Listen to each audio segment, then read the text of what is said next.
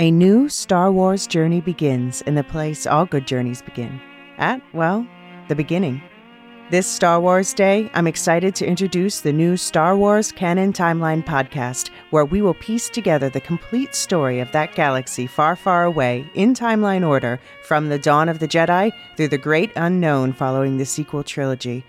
This is a podcast for both Star Wars superfans and complete newbies. Listen to the short intro episode now to hear how it works and what to expect over the coming weeks as we set the stage for the new television series The Acolyte, which we will be covering with weekly breakdowns. Subscribe to the Star Wars Canon Timeline podcast wherever you listen to take part in one of the most epic and expansive stories ever told, following all the twists and turns from start to finish. May the 4th be with you all month and beyond.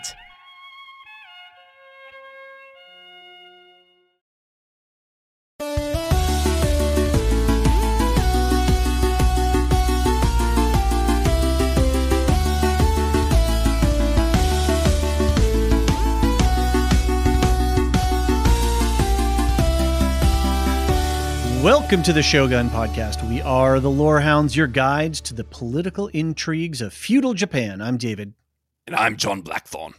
And this is our coverage of episodes 1 and 2 Well played. of the FX limited series Shōgun, now streaming on Hulu. For these first 2 episodes, we're not going to do a scene-by-scene breakdown since we've got 2 episodes to cover and you guys don't want to be here for 4 hours.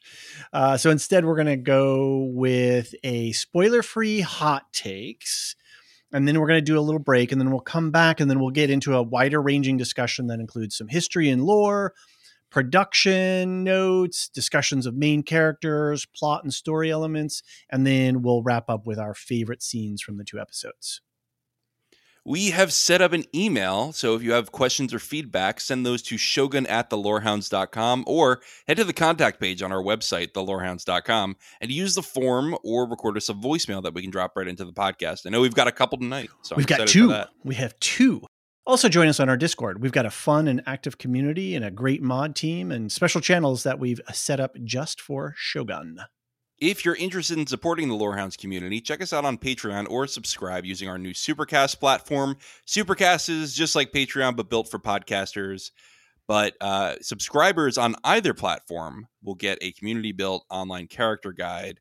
Do we have a name for it yet, David? No, I think we're just still calling it the season guide. Any of the really creative... What about the rudder? Oh, the rudder. That could be interesting. It's the rudder. Yeah, that could be. I think we have 3 names now. I can't remember the other 2. And I was just worried because it's like, it sounded too, like it doesn't explain it. Like if you land on it, you know what you're looking at. Mm-hmm. So, right. Yeah, but a rudder's good. That's good. Cause we're going to talk about rudders in a little bit. Right. So, but a special shout out to Aaron and Brian, Aaron K and Brian 8063, who've really jumped in on this and have been scraping up information and putting it in. The use case for this thing is basically, if you're watching the show and you've got your phone, you can be on the character guide and scrolling through, and you can see the faces and the names of the characters and just a quick 2 or 3 words about who they are. And then that way, just to help you remember, because this is like a cast of thousands kind of thing. And then we're going a little bit deeper with that. But great job, Aaron and Brian. And we've set up another little special thread in the Patreon section of the Discord, where if you have material that you want to send us or things that you want to add, we can take that in now and have it really community driven. So it's a lot of fun. Yeah, it is a lot of fun. It is very cool. And we were talking today, we're like, ooh, Rings of Power. This could be a very interesting tool as well for that. I know. And you were thinking that before, I think. Yeah, I mentioned that. I haven't started yet. I've just had too many things going on, and we don't even have a date yet. Aaron K put up a cool Venn diagram overlapping thing, but the difference between a Shōgun and a Taiko. And I was like, oh, this is just like John's flow chart for the elves. Yeah. But we never really had a good place to put that last year. I know. And now I know. It was on a weird Google Drive link. Yes, exactly. I mean, who's going to look at it? Anyway, we've got more information about supporting our community, as well as notes about our upcoming schedule. We'll have all of that at the end of the podcast. Cool. Hot take time. Yes. Get your hot takes. Hot takes here. Spoiler free. So if you haven't seen... Oh, we are? Oh, shoot. Yeah, we should. I was just not because prepared for this. Just for the first 2 episodes. And Fair then enough. next week we'll go into spoiler free. Because, everybody's still catching up. And like, should I watch the show? Is this something that I'm interested in? Yeah. I think the short answer is yes. There was somebody on our Discord who even said, I came here to find out if I should watch the show. I got my answer. Yep. It was a perfect encapsulation of the conversation that's going on with the show. I've not heard a bad word about it yet. I just want to say about this show before I even go into my impressions. Uh-huh. Pukila plus a lot. Marilyn, if you're listening. I don't think so. I disagree. Then don't watch this show. Even if there's disagreement, don't watch the show. That's telling enough. Yeah. Similar. If you have similar taste to Marilyn in terms of violence, I would not recommend this show. It is not for the faint of heart, the first episode. You had told me, David, that the second episode is much less violent. I agree with that. The first one I felt was a bit gratuitous, and we can get into it when we get into details. But yeah. The second episode I thought had a very tasteful balance. Mm-hmm. So I am hoping that continues through the show. Overall, though, I'm really loving the show. Mm-hmm. I'm really into it. I got to tell you, so on our season preview, I told you I got the book. I haven't cracked it open yet. I'm not sure I'm really going to go into it because of time. How far have you gotten? I had to take a. Are you halfway through? No. Oh, okay. Not even close. But I had to take a 3-hour train ride, and I read it like the whole way because I was just like engrossed. I can't get away from this. It's really really good. And so I was so looking forward to this premiere. And honestly, it delivered. I thought that the changes were all really smart. They all just like condensed things and eliminated things that were unnecessary to the core of the story. Just like, a character will not be in the story any longer sooner because it doesn't matter the little short bits that they had with our protagonist later. Things like that. I thought that they really captured a lot of the details in the show. And, there's something where like in a book, you can have an aside where you're like, a koku is blank. Whereas it's really hard to do that in a TV show. I thought the TV show did an excellent job doing a show not tell exposition. Okay. I thought that mostly we were being shown how the society worked. There were a few times where it was explained, but when it was explained, it made sense, right? It was, this is a character who's brand new to this world. And this character is being explained to by someone else who has been initiated into this world, but is from the character's world. And it's relevant for that exchange to happen. Right. Naturally. Right. It would be a naturally occurring thing in the moment. Right. And that's hard to do right. And Very I think they did a really, really good job of that. Right. It feels really authentic. Even, the hairstyles, the costuming, amazing. The scenery is amazing. I'm really glad they filmed primarily in Japan because you can tell it really feels real. And it feels lived in, right? Like these villages feel like they are, and these cities, Osaka feels like it's a place where people live, and it feels like it's a place that functions without the main character walking into it, which is very cool. I think it's very, very Game of Thronesy in terms of the politics. It's very like they did a great job of, we talk about the character motivations have to be the lead, not the plot motivations. And here I feel like every character has motivations that I understand. Right. And I really like that. I really like how these different things are interacting. Even characters who I don't know where they're going to go next, I'm like, I can see all the different factors going into the characters that make them unpredictable. And that's really exciting to me.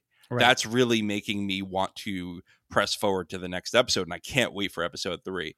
My one criticism is I hate John Blackthorne's Jon Snow shtick. John Blackthorne. You're reading it like Jon Snow. That's interesting. I'm Jon Snow. I'm John Blackthorne. Oh, I hate the Portuguese. That's his whole shtick. Right. Interesting. Okay, I got it. I hate the shtick, but honestly, everyone else makes up for it. Yes. I just wish I didn't hate the main character's shtick. And it's funny because I like the main character. Like I like what he says. I like how he carries himself. I hate the voice. Okay, fair enough. I hate it. It makes me cringe. That's hilarious. All right. Well, and you're working on your imitation, so you can make fun of it by mocking it. Yeah, exactly. Yeah. See, I can make fun of a British accent. I'm not doing any other accents. Don't Right, even. right. We're not going near that. But anyway, what you think of the show? Well, I just wanted to quickly expand on this thought of this comparison between Martin and Clavel here. And we got to remember Clavel did this first. So Martin is standing on Clavel's shoulders. And I don't know if Martin has read Clavel or not. Mm-hmm. That being this huge historical, deeply researched novel, inside of that tradition, one of the reasons why Martin is successful is because he looked to history, to our human history in the primary world. And he looked at motivations and power struggles and all of these kinds of things. And he was able to bring that into a fantasy story. Where Clavel is doing historical fiction, he's doing a similar thing where he's doing deep research and deep character study and then wrapping it in this really good story. And so it works, right? It's a model that works. And when it's done well, it is exquisite. And it sings because it presents itself as real to us. We can understand these characters' motivations because we can see real human motivations in them, right? It's not a goofy made up thing. So, and it's so easy to have the human heart in conflict with itself when you have three hearts. It's crazy.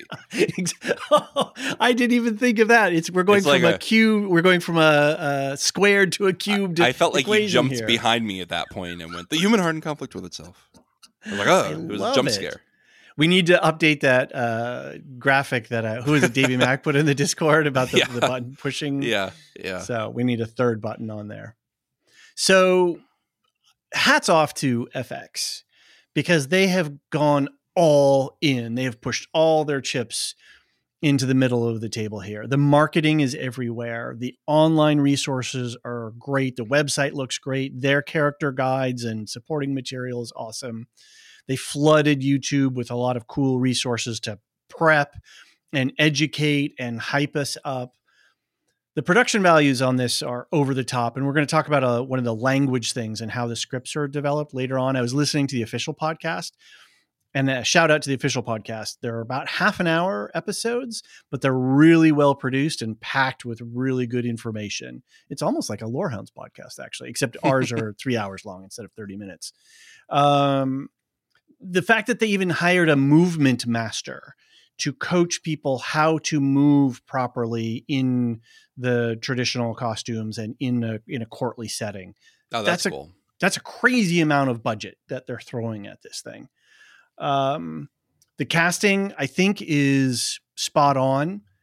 I really had my doubts about Jarvis, and he's pulling it off. John Blackthorne. Jarvis. I was really nervous that he wasn't going to be able to do it. And I think he's doing it. I think he's doing a really good job. And he has to, for viewers like me, he has to get over the Richard Chamberlain hump of the 1980s version. And that's just going to be there in comparison. And he's doing his own thing, and it's great. And it's working for me. I thought, and we were chit-chatting about this earlier about how episode 1 and 2 are in comparison. And for me, episode 1 did a really great job of setting up the world for me, that we're in Japan, there's Jesuits, Dutch, English, shogunate, all of these kinds of things. And then episode 2 really worked for me in terms of setting up the stakes. Here's the power dynamic. Here's the motivations of the primary actors. And then here's the trap and the ticking time bomb that's going to, set things off and set all our characters into motion. But then I think you said you had the opposite reaction, that 2 did the world and 1 did the stakes.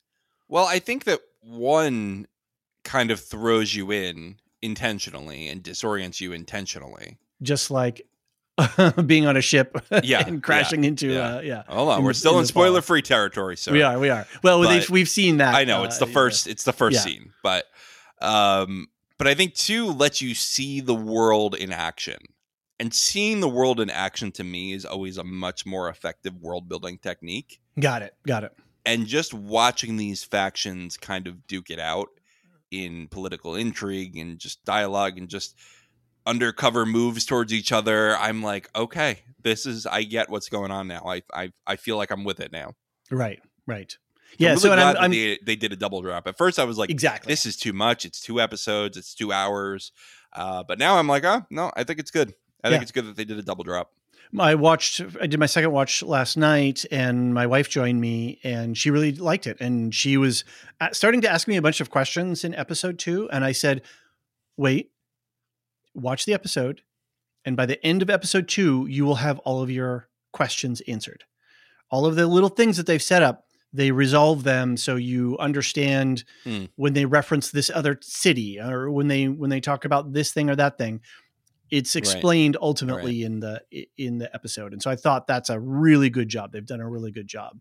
I also like the sprinkling of humor that they have in throughout. Yeah. There's a lot of little things. There's one scene, which is not really a spoiler, but the main character, Blackthorn, is trying to, go to sleep on a Japanese style bed. And he's like moving the pillow around and he's trying to get comfortable. Yeah. Really great little, very human moment, but very funny. And it provides a little bit of levity in what sometimes can be a very heavy or serious. Yeah. I mean, there's stuff like that in the book too. Like I'm about 150 pages in right now. And, which by the way, the show's already past where I am. Like it's moving really fast, But, so I don't know any spoilers beyond this. So if I speculate, it's genuine speculation. But anyway, there's a line in the book where they're like, there's no chairs here, not a chair on the continent. Like, it's perfect. Exactly. Right. Kills me. And yeah.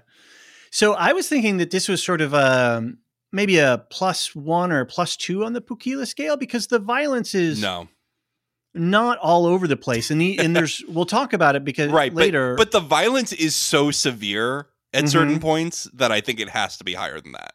Gosh, it has to be higher than that. Because you put that one scene in front of Marilyn, she'll never watch the show again. But we can, and then they just go. Then it's gone and it's done, and it's. We're gonna have to wait. Promise me though that in the next 8 episodes we're not returning to that. No, we're gonna. I think we're gonna have the fight kind of violence. Like we had a couple of fight scenes in episode 2 that were very just like, oh, this is like watching standard American television these days, right? It wasn't that. Yeah. I will say though, I think that we've got a whole section to talk about. What this show will probably do, I'm expecting, is go into the very realistic brutality of the samurai fighting style, right? Because a lot of people think like, oh, samurai honor, clean kill. There's no pain involved. And like, I don't know, some of these guys have intentions that do not compute with suffering or not suffering. We've got a whole section to talk about depiction of violence later on. So let's definitely keep that for that conversation as well. So anyway, it'll be interesting. I would love, maybe we should time code the episode so that Marilyn can watch it and then she can tell us where it lands on her scale. I'm going to go out. Don't watch this, Marilyn. If you're here still, don't watch it. I think she would enjoy the historicity of it. She would. I'm going to go out on a limb and say that this passes the Shippy test. With just on 2 episodes, this thing passes the Shippy test relative to Shōgun the book to the television show. I've been watching the miniseries, the 1980 miniseries. It's hitting the right beats, but it's doing all the changes that it needs to recenter the story. And I think the miniseries, or this series, the FX series, is bringing in more book direct adaptation stuff. It's pretty close so far. What I've seen.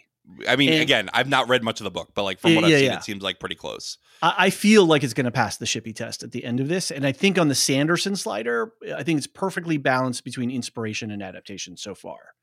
I feel like we have a really good balance where they're especially the first part of episode 2, where I think there's stuff that's not in the book or the miniseries. But anyway, we can talk about it later. I'm a little pained because this is a limited series. But aren't you glad at the same time? Like they're not going to drag this out. I would no. I'm glad that this story has a discrete trajectory. But then I'm like, man, this world is beautiful. These characters are amazing. This whole setup is amazing. And then Adrian pointed out on the Discord is like, well, aren't there more books? And it's like, oh yeah, there's 6 books here. So I don't know if FX is going to go down that road and go for a, grand epic Game of Thrones, House of the Dragon style. But how does the series work? Is it anthology, or is it connecting? Does it follow? It jumps in time. Yeah, it jumps in time. And there's a central line that runs through it that's centered on some key instances, but then I think each book moves forward in a different time. But then you reestablish relationships and characters, but the momentum that you picked up from the previous book carries you through into the second book. So it's not change the lens, but you're being propelled forward through this cohesive story. Right. So anyway. Yeah, I just think that like it's probably going to be different enough where they have to do new sets, new photography, all that for every series. Right, because they move in time. Yeah. And the production, so it's probably like we're not committing to anything beyond this right now. And this has been in production since pre-pandemic. That's crazy. Right? You know, that they've But I buy that, you know? Yeah. Yeah. They've really crafted this thing. So whatever happens the rest of this next year, whoever's going to try and come and challenge Shōgun right now is going to have a hard time knocking this out of my number one spot right now, because you're calling the judgment too fast, man. You gotta cool it. I'm just saying, if you want to come Mr. for the Shōgun. Issa Lopez's Noah Hawley over here. Do not miss. All right, hey, she's going to, I think she's going to go. I have hopes that she's going to go. No. Let's replay the tape. No, I'm just kidding. Yeah, hold me to it. I've got internet points out on this, right? This will be in my top 5. We got to see what else is coming this year, but man, this is good stuff. All right. Good so start. If you haven't seen it, go see it. I got an email from Ron. Actually, Ron was like, dude, you were right. The show is fire. I was like, good. Very cool. That's cool. Yeah. All right. Quick break before we get into spoilers. I think so. All right. We'll be right back, folks.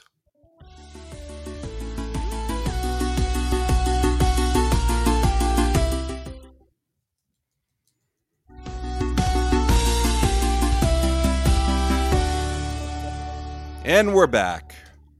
We're going to talk about some history here before we get into the full series. But from this point out, we are talking full spoilers. So if you haven't watched the show or you don't want to be spoiled, then head out, come back. For the rest of you still with us, gather around, for we are going on the Erasmus Blackthorn ship. Would you like to tell us more about it, David? Yes, I would, in fact. And I would like to also open the invitation. This show has a lot of richness to it. And so if there's things that we're missing or got a little bit wrong, or we may even call out some specific things, that would be great. We want to hear your feedback. So send in an email. If you want to post something on the Discord, tag us specifically. Hey, this is, for consideration. DM us. Send in a voicemail. We got 2 great voicemails today along these lines. So there's a lot of cool, rich information on the season guide. We're starting to put in some Wikipedia articles and some diagrams and some other things. So send in your notes and we can include them there. And of course, then we have the character guide, which is on the same page, but as a separate sort of resource. That said, there's so much that we could talk about in terms of the history of things. And so we're just going to touch on a few things. I got kind of taken with the whole ship that Blackthorn was on, which is called the Erasmus. And Erasmus was a Dutchman who was a Catholic Dutchman, Erasmus of Rotterdam, who died in 1536. He was Catholic, but he was a humanist, and he stayed being a Catholic because he wanted to try to reform the church from the inside. And I believe that a lot of his work, and he was a very prolific writer and translator, that he was one of the thought leaders of the Reformation. I could be a little bit wrong on that, but I believe that's accurate. And the Reformation is in reaction to the way that the Catholic Church was dominating religious space, right? And so that's what we have here as a main tension with Blackthorn, is his antipathy towards the Society of Jesus. So I thought it was really interesting that the ship is named the Erasmus, because this is set in 1600 and Erasmus died in 1536. And so all during this time and all this stuff, this person plays a kind of a background role. And I thought that was cool. There is do you know much about Reformation history and process? I knew at some point a bunch of stuff about the Reformation, and it has left my brain. So feel free to tell me whatever you want to tell me. Right in. The ship's rudder, which is not to be confused with rudder. So this is R-U-T-T-E-R as opposed to a rudder, which is an R-U-D-D-E-R, which is the thing that helps you steer the ship. That's the thing that Blackthorn is holding on to when they're in the storm. Wait, we're spoiler free here. We can talk spoilers now. Yeah, in the storm. So a ship's rudder is basically just a book that a pilot or a navigator would use to write down all their sailing directions and notations. This was before charts were developed, before we actually had good maps, good working maps. So this is kind of a ship's log, but it's also the the iPad of the pilot who has to keep tons and tons of geographically related data. They wrote it all down in these books called a rudder. And that word is derived from, I believe, a French word and a Spanish word that were similar. And then that's where the English word came from. So it has nothing to do with the thing that steers the ship. It's funny. I knew by the time I went into the show, but when I was first reading the book, the first couple of times it came up, I was like, why are they so concerned that they're going to find the rudder? It's yes, why is that such a problem? Yeah. The other, just another small interesting thing that I caught on the opening of the episodes was the ship's lead, the lead line, the thing that he was throwing into the water, which, maybe folks don't know about. The way that you would do to check the depth, because you don't want to run aground on a deep hulled ship like that, you tie a lead weight to a piece of string, and which is called a plummet. And it was usually made of lead, and it had a little hollow scoop out on the bottom, and they would put tallow in there. So when this thing hit the ground, in the water, it like sand and shells and rocks and other kind of stuff like that would stick to it.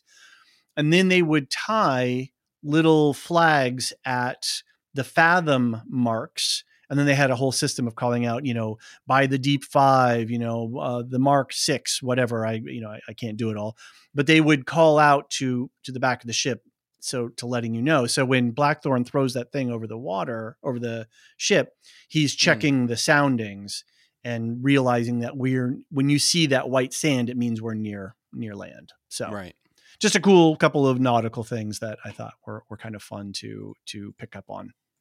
Not consequential in any way, but just sort of fun history. So you got to stay nautical with it.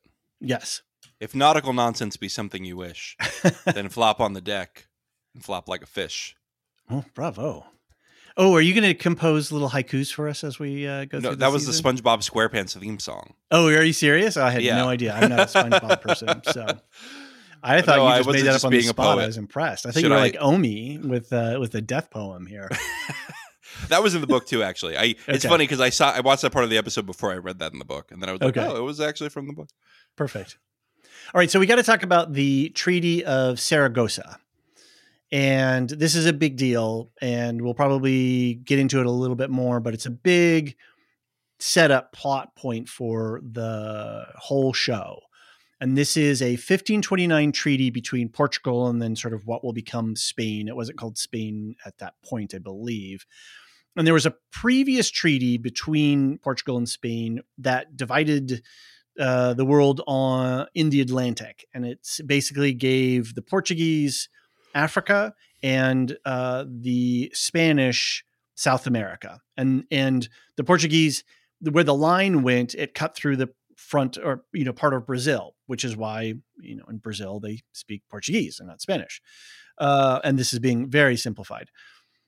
But when they were over in the other side of the globe, there was some islands that they both were claiming and fighting over for spice.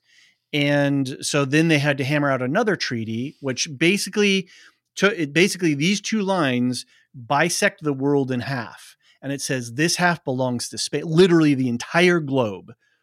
You get this half of the globe. We get the other half. We have some rules around the treaty. It's a little bit soft. We can sort of, play with it, but they literally divided the world in half to plunder for themselves. So that is the Treaty of Saragossa. We have a Wikipedia article posted on the show guide for patrons. Otherwise, you can just go to Wiki and Google for it.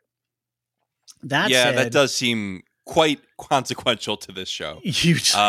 It's funny you don't think It's a about real thing. because look, we live in America. We were raised on American history. We have an America-centric view of history, probably. And you think about the Spanish and the English going at it. Trying to divvy up America and the French and whatnot. And that's what we learned about mostly in grade school is the division of the Americas by Europe. And you don't think a lot about what happened to the rest of the world until later on. Right, exactly. And so this is honestly the first time I'm hearing about this really big consequential agreement that affected colonization in the rest of the world. Yeah.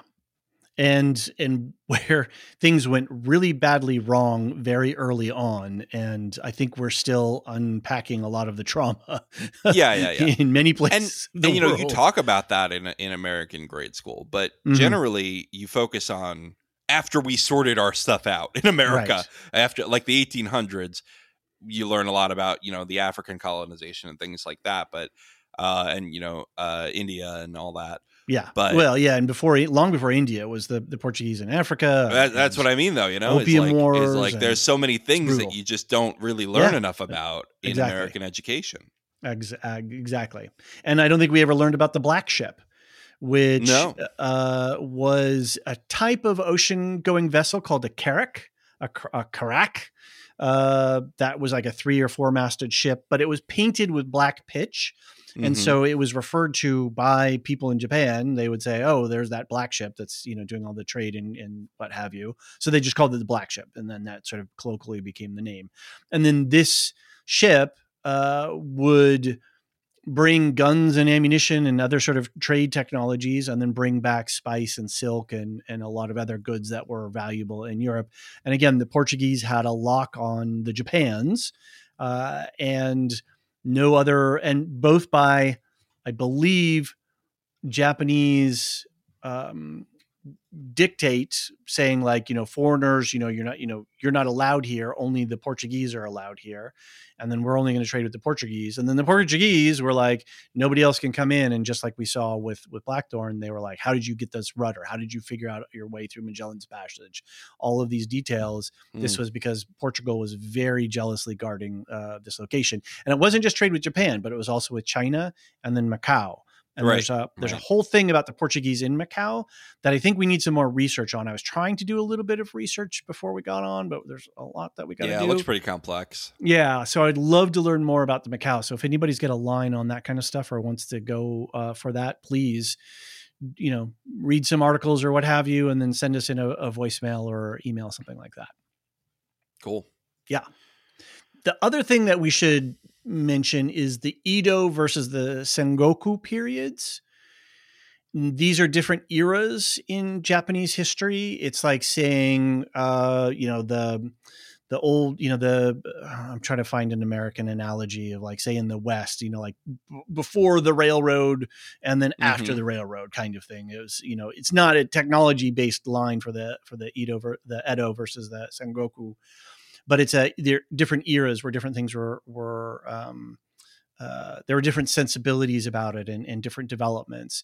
One of the things that was very interesting that I picked up from the official podcast was that the act of seppuku was very different in the different eras. During Sengoku, it was a very private affair. It was a very subdued affair, which is where I see when we have it here, they close the shoji mats, blinds, and it's private. Whereas in the Edo period, apparently it was much more of a public spectacle and a big remonstration of I'm doing this, in a big loud way, as opposed to a more private, subdued way. So that's one of the differences. But I think it's something that, again, I think we need to do some more reading and research about this. So one other thing, this is a strange crossover to Anthony's Bookaloo podcast. I was just listening to a previous episode the other day with one of his medieval experts. They were talking about when a knight would go out onto the battlefield on a horse with a big, with big shiny armor. What that actually did was signal that, hey, that dude's got money and he is worth something. So rather than killing him on the battlefield, let's capture him and ransom him. He's worth something to us. Whereas if you're a feudal lord and you're about to be taken, you might take your own life, or in other cases. So you're basically rendering yourself useless as a hostage, as a male combatant hostage, as opposed to other potential hostages. So and hostage taking was like a really big part of medieval society. Like it was a big deal where I'm going to send my industry. Son. It was an industry. It was. And, your kids go live with somebody else to maintain the peace. You do all these intermarriages and all that kind of stuff. So I don't know that this is a direct thing, but I just thought it was it came to my mind that, and I know there's a lot more cultural connotations around this, but I just thought in this one way that was kind of interesting, that if you remove yourself from the equation, there is no equation. So, yeah. Okay. Yeah, that is interesting. So you had picked up on something that was pretty interesting that has to do with the fundamental basis of the Japanese economy at this sort of feudal time. Yeah, I thought it was an interesting definition that they gave in the book and for some reason omitted from the show, maybe because it was too explainy. But the koku, which they mention at some point, I think Yabu says to Omi, like, "Oh, I'm increasing your koku."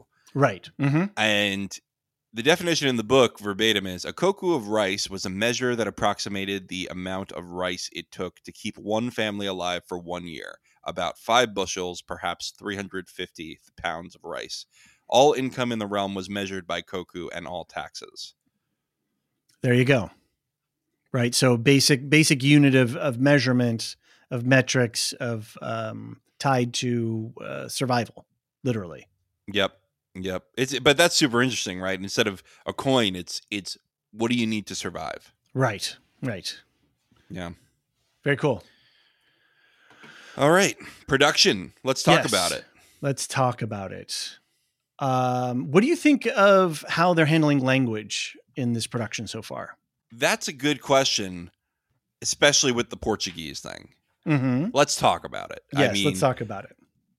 It's an interesting choice to have such a fundamental conflict be between the English and the Portuguese, and then have all Portuguese be English. A lot of people were confused. They were like, wait, what? Wait, is this supposed to be Portuguese? They keep referencing them speaking Portuguese, but I haven't heard anything but English and Japanese. Exactly.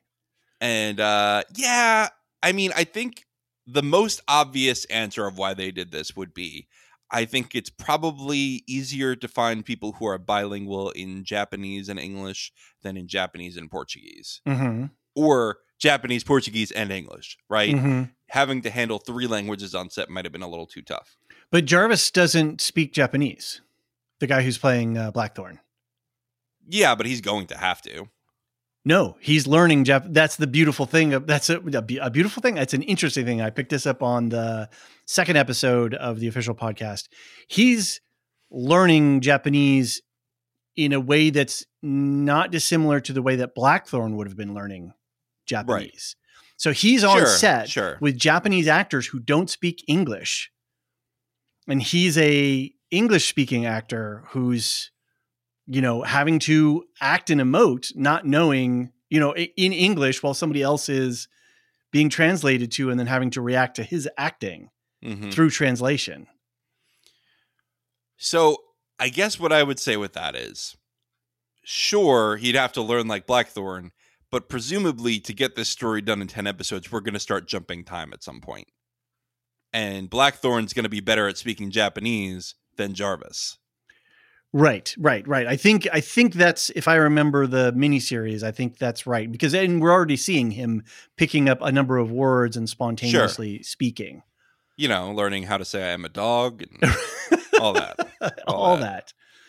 So I thought, there's the world of dubs, and having mouth movements and speaking in different, not matching. For some people that just weirds them out. They can't handle it. Other people enjoy it. Some people like subtitles.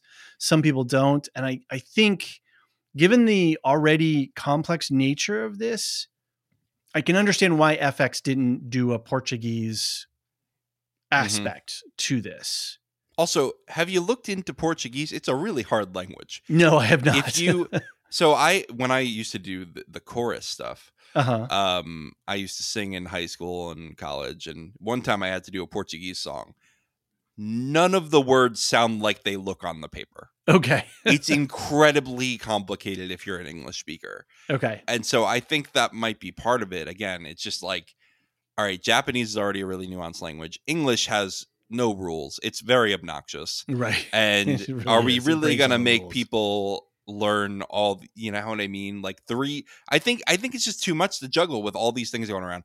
At the same time, I wouldn't have minded if they had Portuguese in here. I think that would have been cool, but it's something that I'm totally willing to overlook for the sake of, we wanted these people to be able to act more freely. So I think there's impact on casting. I think there's impact on audience viewership. There's the show Pachinko, which I've talked about a number of times. That's trilingual. That is English, Korean, and Japanese. And if they're speaking in English, they have, or they would do, well, as an English speaker, if I set it to English, then if they were speaking Korean, it would be in English subtitles of one color. But then if they switched to Japanese, then they would switch the color of the subtitles to another color, also in English. Really interesting way. And I love the fact that they went trilingual, but it took a lot of work from me to pay attention and understand what was going on. And I think if we got into dubbing or extra subtitles, I think it would impact viewership. And so I can understand from that studio standpoint why they went one way. I think it's fine. I'm really glad that they didn't have everyone speak English all the time. I think that would have taken away from it. Exactly. Because this is supposed to be a character feeling really disoriented in this world. Correct. And it'd be really weird for John Blackthorne to be there like, I can't understand what you're saying. and they're all speaking in English. And yeah, it'd be really weird. It'd be weird. In the original 1980 miniseries, there was no subtitling. So if two Japanese characters were on screen talking, they did not translate it. And you had to do the work to watch their actions to understand what was that character coming from, or what did the other character go to understand that conversation. I don't like that. It's really innovative for 1980. I don't like it. That's very cool. And it was intentionally done to create a sense of disorientation from Blackthorne's point of view. I'm sure that would have worked. I guess here's the other thing. If we're supposed to view this whole series through Blackthorne's eyes, which we're not now in this series. In this series, we're not. Sure. Yeah. But I mean, I think in general, we're discovering the world in a similar pace to Blackthorne. Mm-hmm. And Blackthorne speaks Portuguese. Fine. Have it be a language that we as the viewer understand. Right. I think especially if this is for an American audience, this show. I could see a cool aspect is if there was a Portuguese audio track that you could turn on. Like if you're really diehard into it. Yeah. They don't have the budget for that. They spent it too much on the hairdos. Well, you know what they spent it on was the scripts. One of the places they spent their budget on. This is another detail from the official podcast. The writer's room was in English. So they wrote all the scripts in English. They then sent it off for translation into Japanese in sort of a modern concurrent form of Japanese. They then took the Japanese translation and sent it to a second Japanese translator to have it translated back for historicity.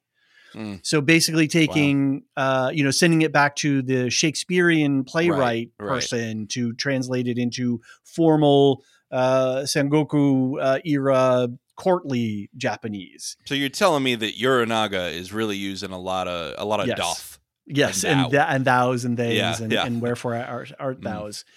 And then when they brought it back for the subtitling, they didn't go to the English scripts. They took the formalized Japanese and retranslated it back to English. Wow. So that's 1, 2, 3, like 3 or 4 different hops. Yikes. That's a lot of budget. I don't envy that person who had to do that. I don't envy them.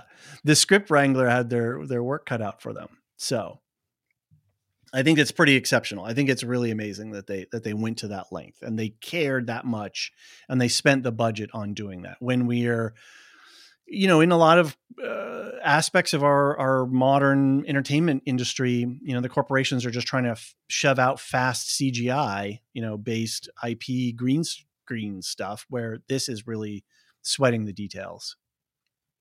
Yeah. All right. We have to talk about the visual editing now. Am I in your head at all on the visual stuff these days? Sometimes. There's a couple things that I'm like, why are we going to black so often? And like staying there for longer than I think is Oh, that's normal. interesting. I didn't notice the black transitions. I'll have to do that. We're staying black for like a second or two. Wow. Which is like an eternity of time in staying black in between scenes. That I've not noticed that is saying something that it's doing what they intended to do. That I'm getting, it's a palette refresher. It's a for me, I'm like, what are we doing? What is this? What's going on? Did my Hulu glitch? Yeah, exactly. Maybe it did. Maybe somebody's gonna write in. It's not happening, John. Yeah, that's just you. I'm gonna have to pay attention to that now, because otherwise this show is wild. It's wild on the editing, man. There are, in one little scene, there might be 5 or 6 cuts where normally you'd get 2 or 3. They're doing 3 to 4 times the amount of work here. And then you'll get these really interesting shots where the character is all the way left on this, on the left side of the frame, but then the right side of the frame is all just negative empty space. But then they'll come back for like a traditional wide, and then they'll come in on a hyper close up, and then they'll do another offset thing, and then they'll reverse the camera on the angle, and then they'll go out to a wide again. And they're just, this camera is moving constantly. And the amount of editing that had to be done on this, it's blowing my mind. It's absolutely over the top. Yeah, I will say it does seem like everything's moving a lot. Sometimes I'm a little disoriented, but I think that's on purpose. Yeah, I think so. Yeah. I will say that after watching it twice, each episode all the way through twice, the second viewing made and then even today I was jumping in and checking a few things.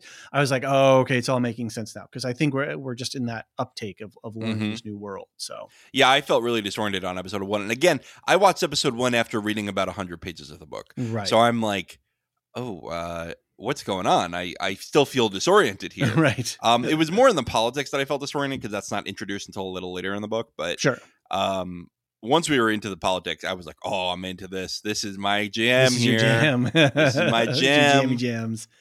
What do you think of the VFX so far? I think overall good. There was a point where Rodriguez says, well, take a look at the city and you'll be impressed. Mm-hmm. And then they show the city and I'm like, that doesn't look that good. But it's just sort of, yeah, exactly. Yeah, it's like, you didn't do a great job making me go wow about the city. Right. I think if they'd come up higher and looking down more, we would have gotten more impressed. Because it's not like they have skyscrapers. It's not a New York, it's not a Manhattan skyline. It was just really weird for me that they left that line in when they didn't have a shot that was that breathtaking. Like they could have very easily just been like, okay, that ended in an unsettling feud, right? Like they didn't have to have that line. It was very odd to leave that in, but I don't know. That minor critique. Yeah, I think there was some stuff like on the cliff and some stuff on the ship with Rodriguez and Blackthorn, or in the storm, like when the PAs are throwing buckets of water through the portholes and things.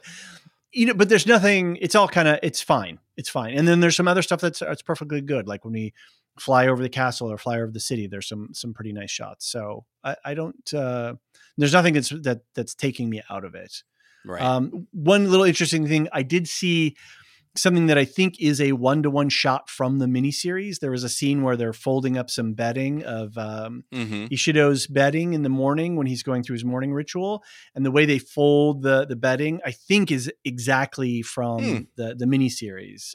And maybe it's because both of them are doing it the way it would have been done. And so maybe it's really not authentic. copying the shot. Yeah, exactly. Yeah. All right.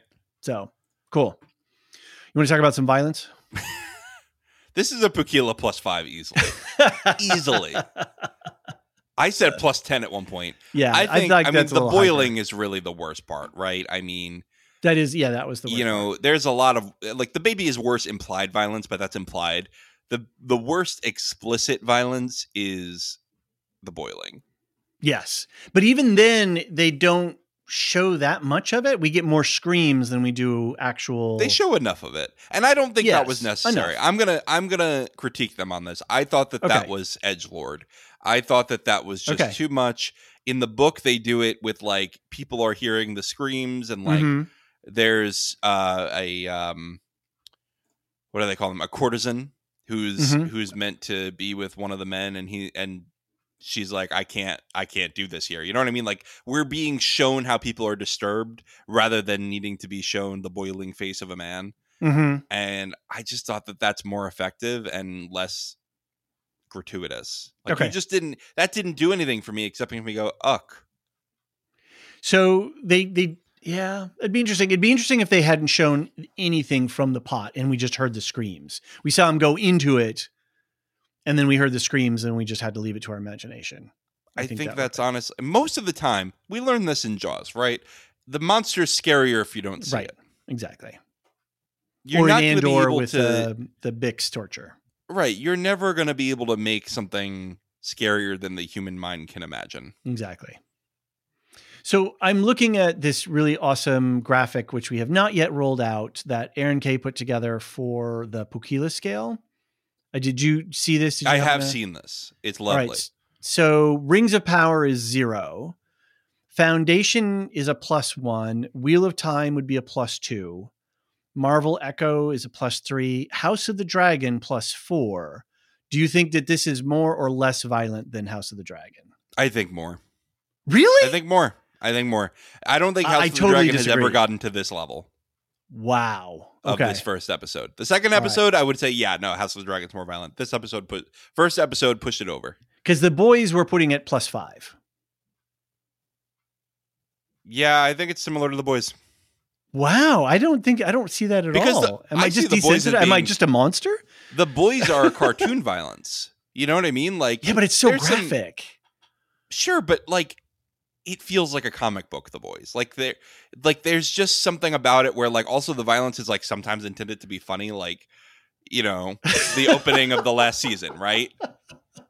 This was not intended to be funny. No, nobody's laughing at the boiling man. No, and there's no level of absurdity to it. It's all horrific and violent, and I think that tonally, this has to be considered more violent than the boys. Okay, let's finish cataloging all of the violent scenes. So there's the first beheading, which we don't see Omi actually a full strike. We just see the head. Yeah, we see the tip of the sword and the head just lops off. That's not that bad. That's on par with the boys. You know, random violence, happening out of nowhere.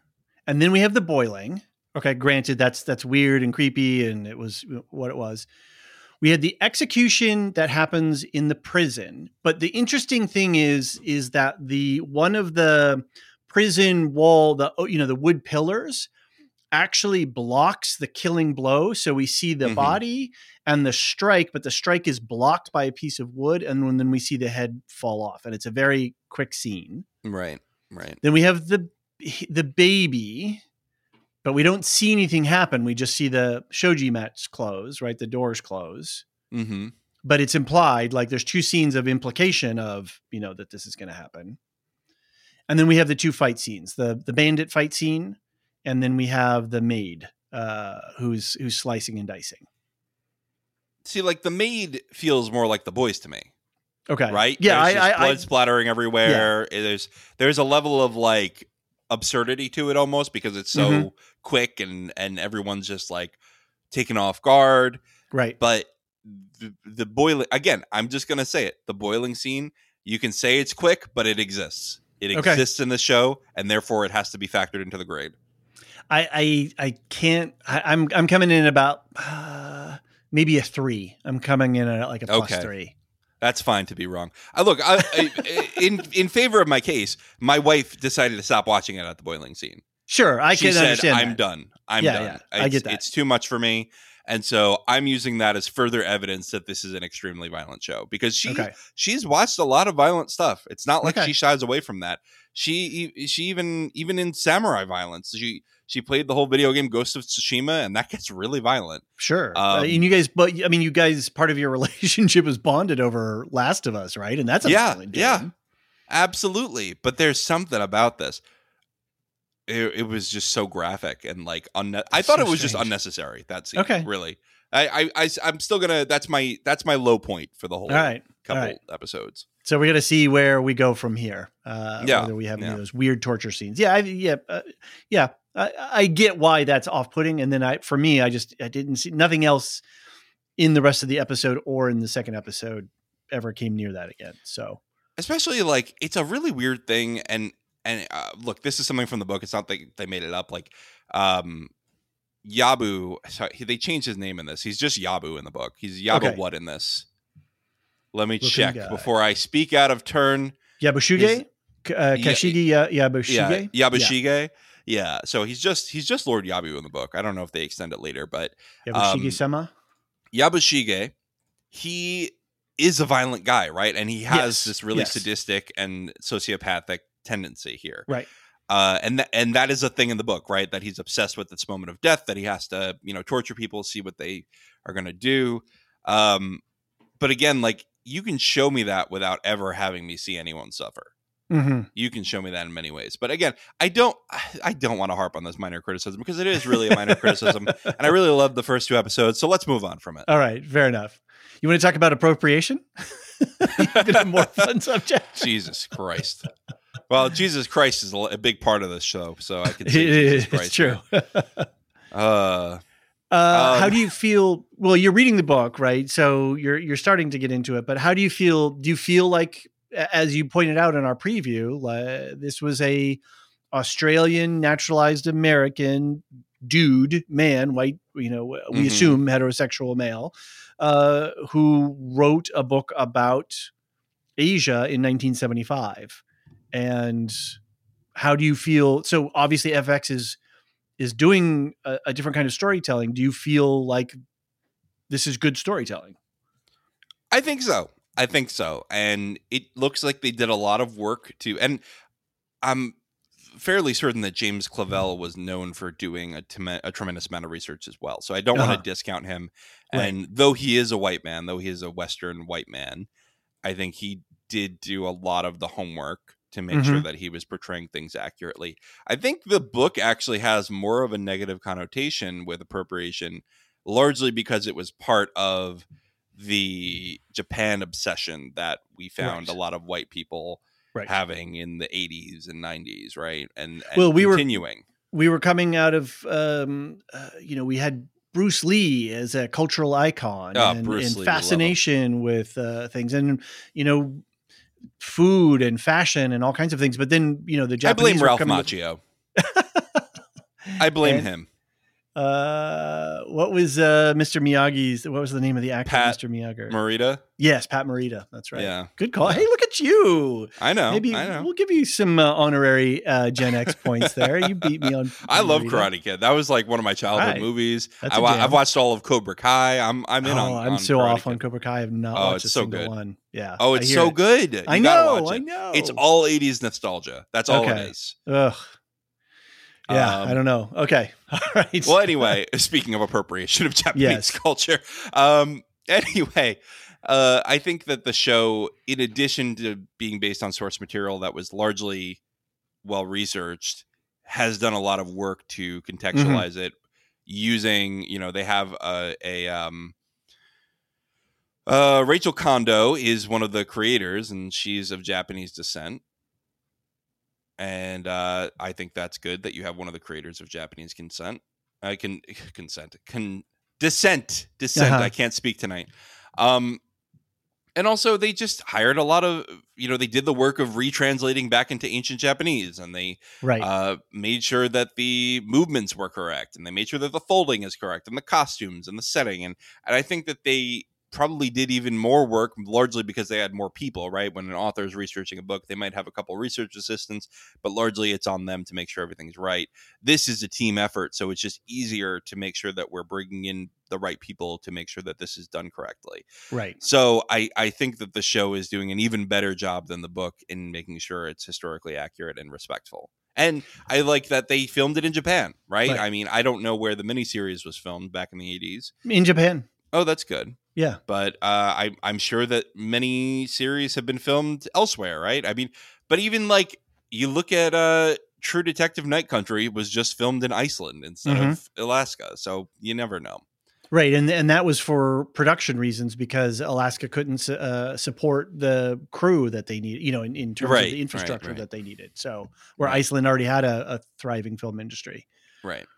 We've got a couple of users on our Discord who do live in Japan, and I've sort of been poking at them to see if we can get some thoughts from them. Hopefully we'll get some more. I see Abby just posted a little bit ago. She said, I'll look out for what people are saying about it. So far, they're praising the production quality and that there isn't weird Japanese being spoken.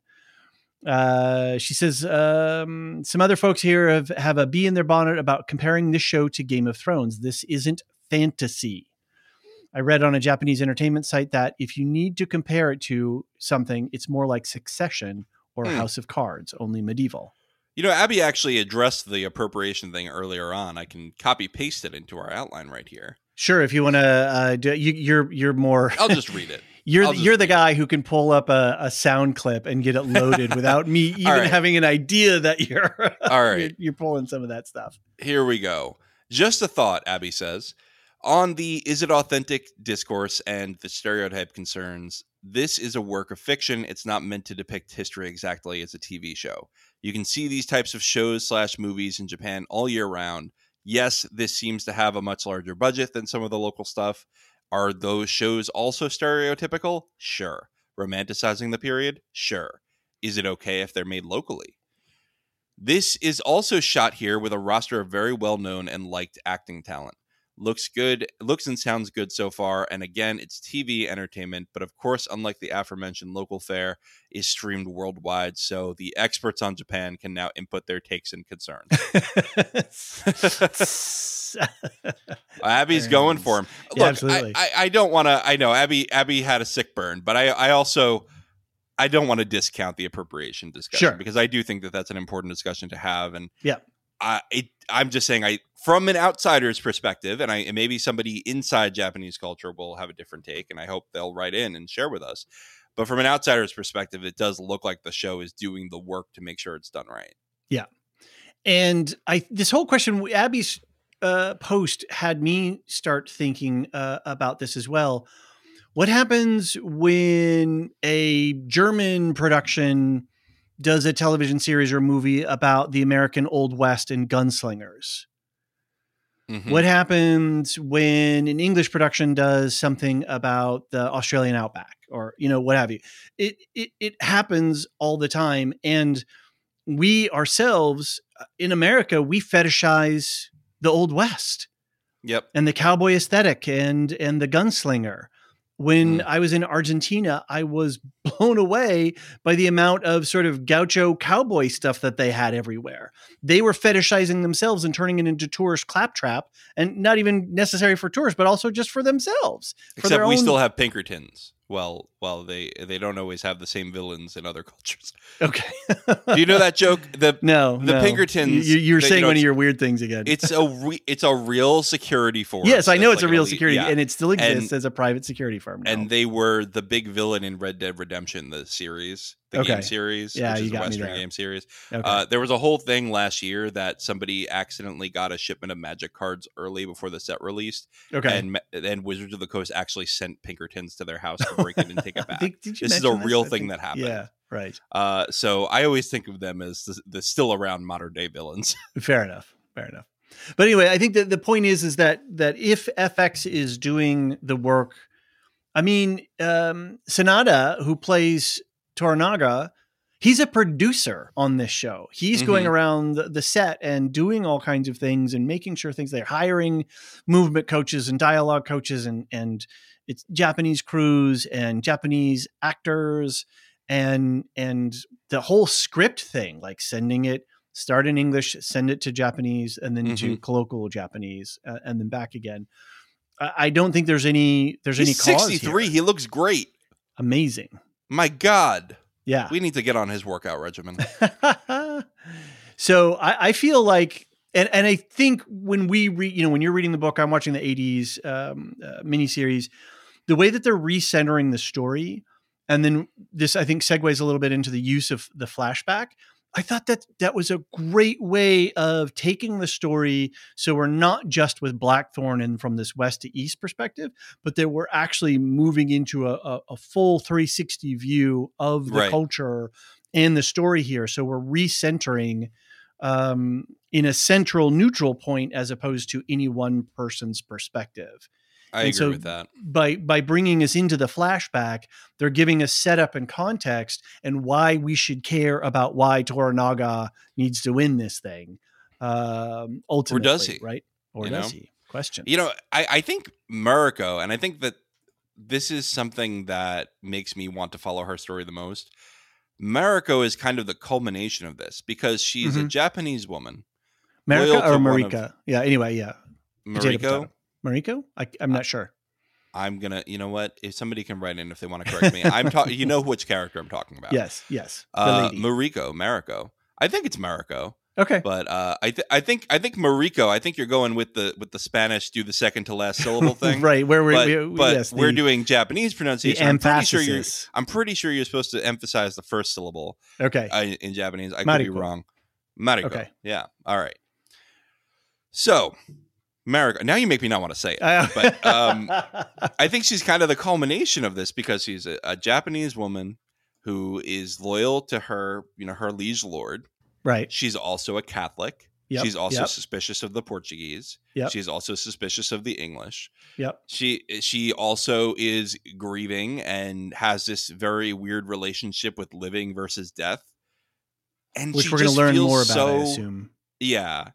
And it just feels so like fleshed out, it just feels like she has complex motivations. I think that's the concern when we talk about appropriation and oversimplification of other cultures is that you'll turn them into a straight good guy or a straight bad guy. Right. And there's no nuance.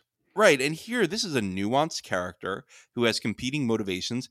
And I don't know what the hell she's going to do next in the best way because she has so many different pressures on her. Right. And so that's why I think she's kind of the culmination of this. Let's make nuanced characters and divorce them from the tropes that you might be expecting. Well, we're going to spend a little time talking about our three principles in a little bit. So I think that's a great starter point for when we get to Mariko in a little bit. Opening credits sequence. What did you think? Episode 2. They didn't have it in episode 1. It was only in episode 2. I thought it was cool. I mean, it was nice that they kind of showed us what they were doing by the end of the episode already with the whole the garden. Right. Yeah. I love that the episode 2 ended with a high shot of a top down shot of that same. Yeah, that was very cool. He's like, "Sorry, little lord, about your garden, but I'm about to mess it up." I was okay with it. I thought it was okay. I didn't think it was great. It's definitely they're putting it into the realm of Game of Thrones, Westworld. I'm trying to think. There's a couple more. The Crown. All of that stuff. But I didn't feel it didn't wow me as like a Game of Thrones opening does. It's funny because when the House of the Dragon opening came on, people were like, "What the hell is this?" Yeah, they ruined their good opening. They didn't even change the theme song, and they ruined the good opening. It's such a thing now. It's a whole part of it. So yeah. Whereas actually, I liked what Rings of Power did, where they would transition to a different point on the map in between scenes. And right. I think that would have been really helpful in this, actually. Sure. Yeah, I can see that. And I was just remembering the Rings of Power opening, which is the sand table vibrations. That was pretty cool. Which goes to the Einelindale stuff. Yeah. Yeah. Very All cool. right, David, let's take another break. And when we get back, we will talk about our principles and key concepts.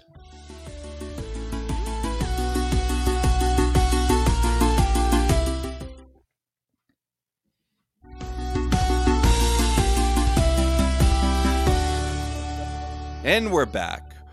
So, David, you've got these key concepts from the episode that you wanted to discuss. I like your comment that you put on the Google Doc, which is, as soon as this happened, I said, quote, David just wrote that down, close quote. Well, I almost wrote it down myself, and I was like, he wrote that down already. I don't need to worry about that. Everyone has 3 hearts. One in their mouth, and then during that scene, we get, or during that line of dialogue, we get a scene of Mariko. then one in your chest for your friends. And then we get a scene of Muraji, who is the headman of the village, and with the pigeon. And then one that's secret, that if they want to survive, that they've got to, keep secret from themselves. And then that's when we see a scene of Toranaga reading the little carrier pigeon message. But I think, not unlike True Detective and Rose's statement about the 3 types of ghosts, I think this is going to be a key part of the show, and thinking about every character and thinking about their heart that's in their mouth, the heart that's in the chest, and then the heart that's secret. And then we can use that to understand the different motivations and the human hearts in conflict with themselves. Yeah, it's pretty easy to have a fight with 3, Now it's a party. That's right. It's the Spider-Man all pointing at each other. Exactly. Oh, that'd be a good meme, right? That it's all the human heart in conflict with itself. Yeah, it's just get Tobey Maguire and Tom Holland and Andrew Garfield, and you'll be all set. I thought it was interesting. Well, I'm going to save it till we get to Mariko, but there's something about this that I think is interesting in that conversation. So, but obviously you picked it up as well, so that's a thing we want to keep an eye on. There were 2 other things that I thought were interesting that were given to us by, all of these actually were given to us by Rodriguez, weren't they? Because he's the one that says about the hearts, right?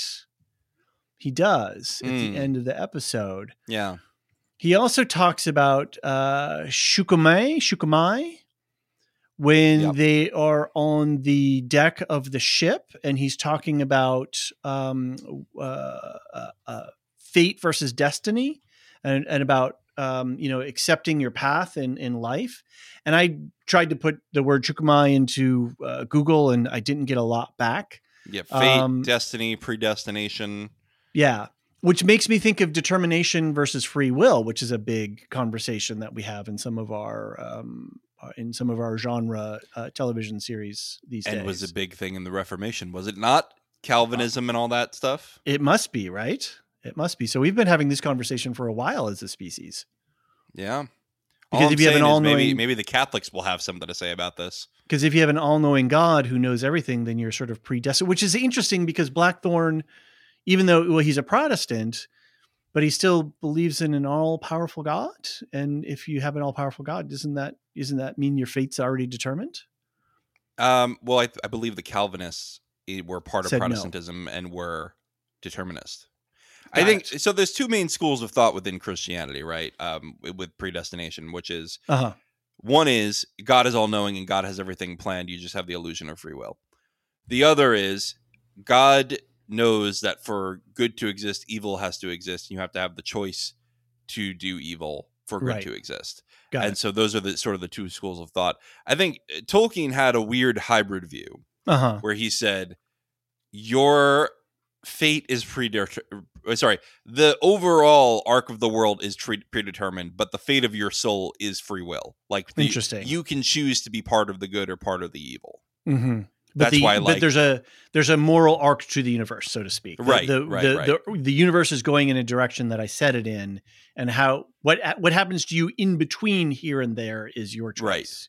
So, like Gollum, like the ring was going to get destroyed, but Gollum trying to steal it for himself meant that his soul was not saved. Whereas if Gollum had tried to destroy the ring willingly, his soul might have been saved. Interesting. Right. But the ring was going to get destroyed nonetheless at some point. Right. Yeah. Right. That's the whole point in Tolkien's view. This does not matter for this show. Let's move on. No, but this is Perfect Lorehounds. This is what we do, right? We mix our stews. We mix up our... We have a good time. Get a good lore stew going. The Zehi Mo Goyim... Oh, boy. Now I broke my mouth. Zehi Mo Gozaimasen. Thank you. Gozaimasen. Which is one cannot... which is what Rodriguez says, is that one cannot resist the unseen path of nature. All we can do is accept our small part. And then Blackthorne... Wait. Hey. Oh, you say this line. It's bullocks. I fought too long and too hard to get here. Very good. That's pretty good. You're doing a good job. It's not that hard. You just make your voice gravelly. Put on a bad British accent. Yeah. That's real Blackthorne. Real burn. Yeah. So again, I think it just goes into this whole idea of... and I think when we get to he's from New Jersey, Cosmo Jarvis? Oh, I could do that accent all day. Is he from New Jersey or Jersey? I think he's from Jersey. He's from Ridgewood, New Jersey. Are you serious? Yes. Oh, God. I thought he was English. No, he has an English father. Oh, I'm sorry. He moved to England with his parents as a baby. I'm lying here. Okay, so hold on. Let's figure this out here. Yeah, I think he grew up in England actually, but he was born in New Jersey, and therefore he is not an authentic Brit. That's hilarious. You can tag him with it for that Jersey stuff. I love it. But I think this is going to go to when we talk about our main characters here in just a second. This is, we have a key line from each of these characters that tell us who they are. And I think, this just goes into this determinism versus free will argument, which is, you give yourself up to fate and you follow your destiny. And Blackthorn is saying, bollocks, I am the master of my own destiny. He almost spits it out. He goes, bollocks. Bollocks. All right. Yeah, so I think that's right. It'd be interesting to get some translations on that if anybody has any ideas. I would love to have a little bit more of a conversation around this whole concept of free will versus determinism, and in its different forms and iterations. With a Buddhist overlay or a Christian overlay, or what have you. So yeah. I think it's interesting. Let's talk about our characters for our primary characters a little bit. Toranaga-sama. So another interesting thing that I was learning about is the honorifics. Yeah, that's like Lord, right? Yeah, well, but then your honorific could be formal or informal. It could be insulting if you leave it off, or if you use the super friendly one. If you if you say, "Oh, John, my dearest Jono," John, right? It was like John, because John is like we were really close. I this is embarrassing, but I know all this from Persona because they, you have to do everyday high school life too in the game, and they all talk to each other with senpai or chan or whatever. Okay. But anyway, so I had to learn all the different things so that you don't insult people. There you go. So I knew some of them. But it's funny. It's funny to see all that. And then depending on the era too, right? And then what's your status? What's your relative status to the other person? And are you low or high relative to them? So it was really fascinating. So, but anyway, Lord Toranaga, who's played by Hiroki Sanada, who is, like I mentioned already, he's a producer on the show. And again, shout out to the official podcast. He has some comments and they talked to him a little bit about it. But man, this guy was born to play this part. This is an iconic role for him. He's really great. This character is fascinating to me, especially the beginning of episode 2 really made him much more fascinating to me. This whole idea of you've been offered power and yet you won't take it because you know that it's brittle. You'd rather earn the power for yourself than take it easily. That's a really good point. I didn't think about that in that regard. You're absolutely right. It's not that he wouldn't have taken it if it were real power, but he knows that it's empty. Yeah. And I remember, that scene where he refuses it, but then later on, the Taiko's widow is saying, like, when she's talking to him about the tree being propped up, right? Like you could be Shōgun, dude. Why don't you be Shōgun? And he's like, again, he's still thinking about the precariousness. If he actually took that role, it would be his immediate downfall. Right. Very quickly, his enemies would coalesce and take him down. But what I loved about that scene, I think I'm kind of bringing in one of my favorite scenes right now. This was one of my favorite scenes because it showed me how smart he was. He didn't just say, they'll kill me. He said, they'll kill me, then your son. He put the stakes back on him. He's like, all right, you're right. Yeah, that's interesting. So let's play Gnarls' voicemail. Okay. One of two voicemails, because I think that this voicemail, so each of these characters has a key moment in the first couple of episodes where the writers explicitly tell us who this person is. Also, So I'm sorry, I think you mispronounced Gnarls, his name. Gnarls? Gnarls? Should we play Gnarls? That's an emphatic. So anyway. There you go. All right, I'm going to play Gnarls now. Howdy, Lorehounds. Wanted to call in to highlight one specific piece of dialogue that on first impression worried me, but by the time that episode 2 had ended, it had totally sold me that the writing on this show is exceptional. The scene is from episode 1 when Toranaga is heading to the castle and showing off his falconry skills. The falcon flies up into the sun and comes crashing down on its unsuspecting prey. One of Toranaga's boys runs up to him in amazement, and the Lord's response is that the bird conceals herself against the sun, conserving energy, waiting for her moment.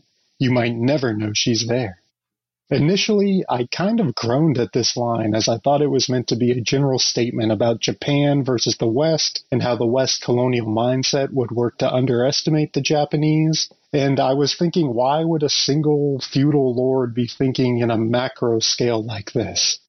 Well, it's because he was not. He was talking about his own strategy in navigating the rocky waters of Osaka Castle and the Council of Five. This is just a small example, but I'm using it to give big props to Rachel Kondo, Justin Marks, and the rest of the writing team that adapted James Clavell's book for the screen. Oh, and remember, just as Yabushiga told Blackthorn while saving him from bandits in the forest, all a lorehound wants is a good lore master. Oh, that's good. That's good. Thanks, Gnarls. Really appreciate it. I totally agree. That's a great line, and I didn't really catch how that applied until you pointed that out. So thank you. I wrote that down just as soon as it was said as well. I caught that one just as much, and it is absolutely who Toranaga is. He's going to wait until the time is right, and then he'll strike, and then he'll strike decisively. And he keeps people around him, show me three of your friends kind of thing. Mm-hmm. I think he intentionally keeps somebody like Yabushiga around him because he knows that he will do the dirty work without even telling him. Right? He will give him plausible deniability. Right. And he sees him and he lets him know that he sees him, right? Oh, you seem to have a penchant to always being in the right place at the right time. Right. Oh, yes, I do. Oh, he's like, you're, but he's keeping him just in check. But yeah, that's a really good point. Yabushiga is a very useful tool. Yep. And I think I might know too much about his motives from the book. Sure. Because he can be a POV character at times. Mm-hmm, mm-hmm. And although Clavell writes in a very not modern way in that way. Like he'll just jump between POVs and not tell you in the middle of a chapter, things like that. Interesting.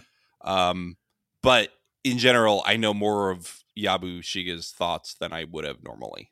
Okay, fair enough. I think that's something that's important to know about Toranaga is that he, and this is talked about a little bit, but it's not 100% clear, I think. And then when I saw Aaron K's diagram that we have in the show guide, in the episode guide, Toranaga's born of a noble family, the Minowara, and that noble family, amongst a couple of others, they're the only ones who can ever claim the title Shōgun. Everyone else who becomes the same functional status as the Shōgun in terms of like all the other lords are under my control, then they would be a taiko. So it's like having the position, but the title is a little bit extra. I don't think that's right. I think I think the taiko is the one who is restricted to a specific family because the taiko is supposed to be descended from a divine bloodline, whereas the shogun can be immortal. The shogun is the highest status a mortal can get. So the taiko is the godly, the holy line. But I believe Ishido cannot take the title of shogun. He can. No, he can be positioned, but he can't use the title. Anyway, the graphic on the episode guide, that's what Aaron K had put out. He came to the same I'm going to be fact checking you. You could be right, but so it's in the episode 2 thing. Is of peasant lineage, rules as a military dictator of Japan. So that's a Taiko. And a Shōgun is of a specific noble lineage. Why don't we leave it open? I'll do some more research before next week. We'll get people writing in. And Right in. If I'm wrong, I hope that 50 people write in to tell me. You're a monster, John. You're a monster. I know. I didn't get much pushback for True Detective, and I was throwing out hot takes left and right on the finale. It's true. Yeah. So, okay, cool. Blackthorn. Blackthorn. This isn't the end for me. I won't die in this wretched land. And that's his motivate. That's a chief motivation that he has, right? That's he's going to do what it takes to survive. Yeah. And he's not going to only survive. He's going to thrive. Ultimately, he knows how to thrive. But what I love about Blackthorn is he comes in really cocky, attitude of the colonist, trying to come in. I'm smarter than these guys. I He's can godless. Yes, right. Yeah. And what I love about this is it kind of flips it on its head, right? They're calling him the barbarian. They're making him say I'm a dog. And the minute that was a really funny scene. That was a funny scene. But the minute that Yabushige is about to kill himself with seppuku, and then comes back up and just stands in front of Blackthorn just gives it the fuck up. He just lays down in front of him. He's like, "You are my lord. I need to learn from you." Basically, like I took it less as a lord thing, is like honoring the fact that he made it back up. Like, dude, like I don't have a way to say dude. I have to bow, and that broski. Yeah, broski. Like, yo, that was amazing, dude. Like, you have my respect. I took it more as a bow of respect. I thought it was respect combined with like terror at the capabilities of these people. Actually, I hadn't thought about that. The fact that he actually is seeing that Yabushige is not fucking around. Like, he can fall 20 feet off a rope, get some rope burn, get some really bad rope burn by catching himself, full body weight catching himself, then falling, then rescuing, then getting washed in the ocean, accepting his death at his own hand, at his own hand, and then climb his ass back up to the top of that cliff. Cold, shivering, whatever. I hadn't thought about that. The amount of sheer willpower to get through that situation. Yeah, I get that now. I get that on a much deeper level now. And so I love when later you see this reflected later. It's not like this is a one-time thing. It really does leave an impact on him. Uh-huh. Later, he's like basically shaking when he's talking to. I forgot who he was telling, but I think it was the priest. Is he a pastor? I don't know his title. A priest. He's a priest. He is a priest of the Protestant faith in the. Oh no, I'm sorry. I thought he was talking to the guy in the prison with him, but he was actually talking to Rodriguez. Right. Oh, yeah, that's right. He's talking to Rodriguez. Yep. And he's saying, he was about to, cut himself open. He's like, that's what they do, buddy. That's, they're choosing their time of death. And that's what opens up that Zaimoe Gas that previous conversation we were having. Right. That's where this line comes in. But he can't even fathom this, partially because he's a Christian and he believes that suicide is going to condemn your soul to hell. But partially, that's a good point. Which is a thing that they say several times in the book. So it's like it's a big it's a worldview shift. Right. Which is funny because Rodriguez is unfazed by this because he's just so used to it by now. And he actually seems to admire Yabushige for doing it. He's like, well, what better than to choose the time of your death and the manner? Yeah. And it's interesting to hear a priest say that. Yeah, a priest or you mean Rodriguez? Yeah, sorry, Rodriguez is not a priest. A Catholic. Okay, sure. Yeah, right. Yeah. Yeah, Rodriguez is a heck of a character. He's great. I like him. I want him to stick around. Yeah. For sure. He was played by John Davies in the 80s version. Okay. You know John Davies? No. Oh, you know him if John Davies. John Rhys Davies? Everybody knows John. Oh, it's Gimli. Yeah. Yeah, I know who John Rhys Davies is. I just don't know his name. So in the miniseries, they're much more buddies. He doesn't pull a pistol on him or any of that kind of stuff, and they have they have a lot of fun together. Both him and Richard Chamberlain have a lot of fun on TV. That's on TV cool. Screen with them with each other. That's cool. Yeah. Well, anyway, my point is, I think that it really sticks with Blackthorn when he sees this happen, and then later when he's talking to Toranaga, he says, well, what would happen if you and I were enemies? And he goes, I couldn't see myself as your enemy. He goes, well, I could. So what would happen if we're enemies? Great line. Great line. Yes. He's like, totally. You're not dodging this question, buddy. Yeah. And the way he says, well, then I would commend my soul to God because surely I would not withstand an enemy like you. I think he means it there. Yep. He's really realized that these warriors are like nothing he's ever seen and he cannot defeat them. Which goes back to the line that Rodriguez says to him, go up on deck and look out at that city and tell me what kind of man wields power in a land such as this. And they could have done a better job doing that, but it's fine. It's fine. CGI, it's fine. I'm gonna my headcanon is he was very impressed by that city. Exactly. Yeah. and that's true. And that's the point. You know, we're in these small confined moments, but we don't realize how much power Toranaga or Shido or, you know, any of the other lords have. And I think that he's kind of like, by the end of episode 2, his stance is, well, if my goal is to not die in this wretched land, then I have to become one with this wretched land. And I have to learn the ways of these people because I cannot, you know, defeat them and I cannot rise from my ashes without really learning from these teachers. And that's the point is that this isn't the end for me, right? He's not going to let any of these changes throw him off course. He has this really strong will and he's going to use that and use all his power to keep himself moving forward. Exactly. So let's talk about Mariko a little bit. And Mariko. I think her central line here is this one, I have more than one heart. She's got a lot of faces she puts on. And a lot of hearts. I think from a character standpoint, that's super illuminating, but it also is super opaque. What does that mean? And if we talk about, you know, that each person has 3 hearts, you know, one for your friends, one for yourself, and or wait, what is it? No, one for the world, one for your friends, and one for yourself.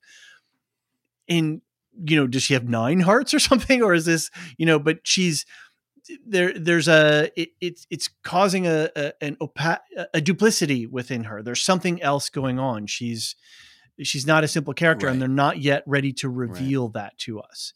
But if she can live under these circumstances and be effective in all of these moments, to live with a not great husband, right? Like that guy, Buntaro is not, man, I love having this character guide, right? It was right? That, you know, Buntaro, who is jealous of the fact that, not only jealous, but I think he feels so inferior. He married up so big time that he is so, that his toxicity, you know, this male toxicity is coming out in that he knows his wife is 100 times his better. Right. Well, why should she have to leave the house? Or, you know, why should, I think he said, why should she have to be anything outside this house? Exactly. Which is truly a horrible sentiment. Yeah. When your lord, your liege lord is requesting your wife. That's a huge honor. I don't know that dude he's small. He's really small. Oh, when he starts to get up and then he's like, not you. Oh man, that is truly the kick in the cojones, as they're saying in that's right. Where are your cojones? I'd like to keep them with me. I think that was one of the quips, right? Yes. So those are our 3 main our 3 main protagonists. And I think they've really done a good job of, I think we're going to get more in Mariko. We really had to get Blackthorn and Toranaga up to speed, but I think we've got enough of her now that we've got a really great power trio going on here.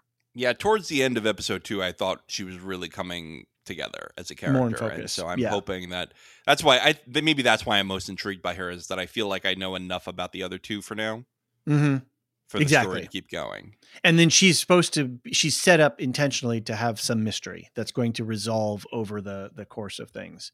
And Yep. at some point it's going to conjoin. Her process is going to mingle with the plot, the main plot dynamics. So let's quickly talk about balance of power dynamics. Mm-hmm. So we've got Toranaga, the regents, and the Jesuits. Yep. I guess the whole point of this Jesuit thing is that the Japanese want the Chinese products, but the Chinese hate the Japanese, so they won't sell them to the Japanese. And so the Jesuits came in and said, all right, we will sell you the Chinese products at a premium. Mm-hmm. And then we'll bring back the Japanese riches to Portugal and Spain. And make out on both ends of the equation. Right. What is it when you charge a fee on top of a fee, or is it usury or something like that? Usury, yeah. Where you're, but is that loan? That's more about loan. Usury is like, I think it is excessive interest, basically. Okay. Usury definition: lending money at unreasonably high rates of interest. Yeah.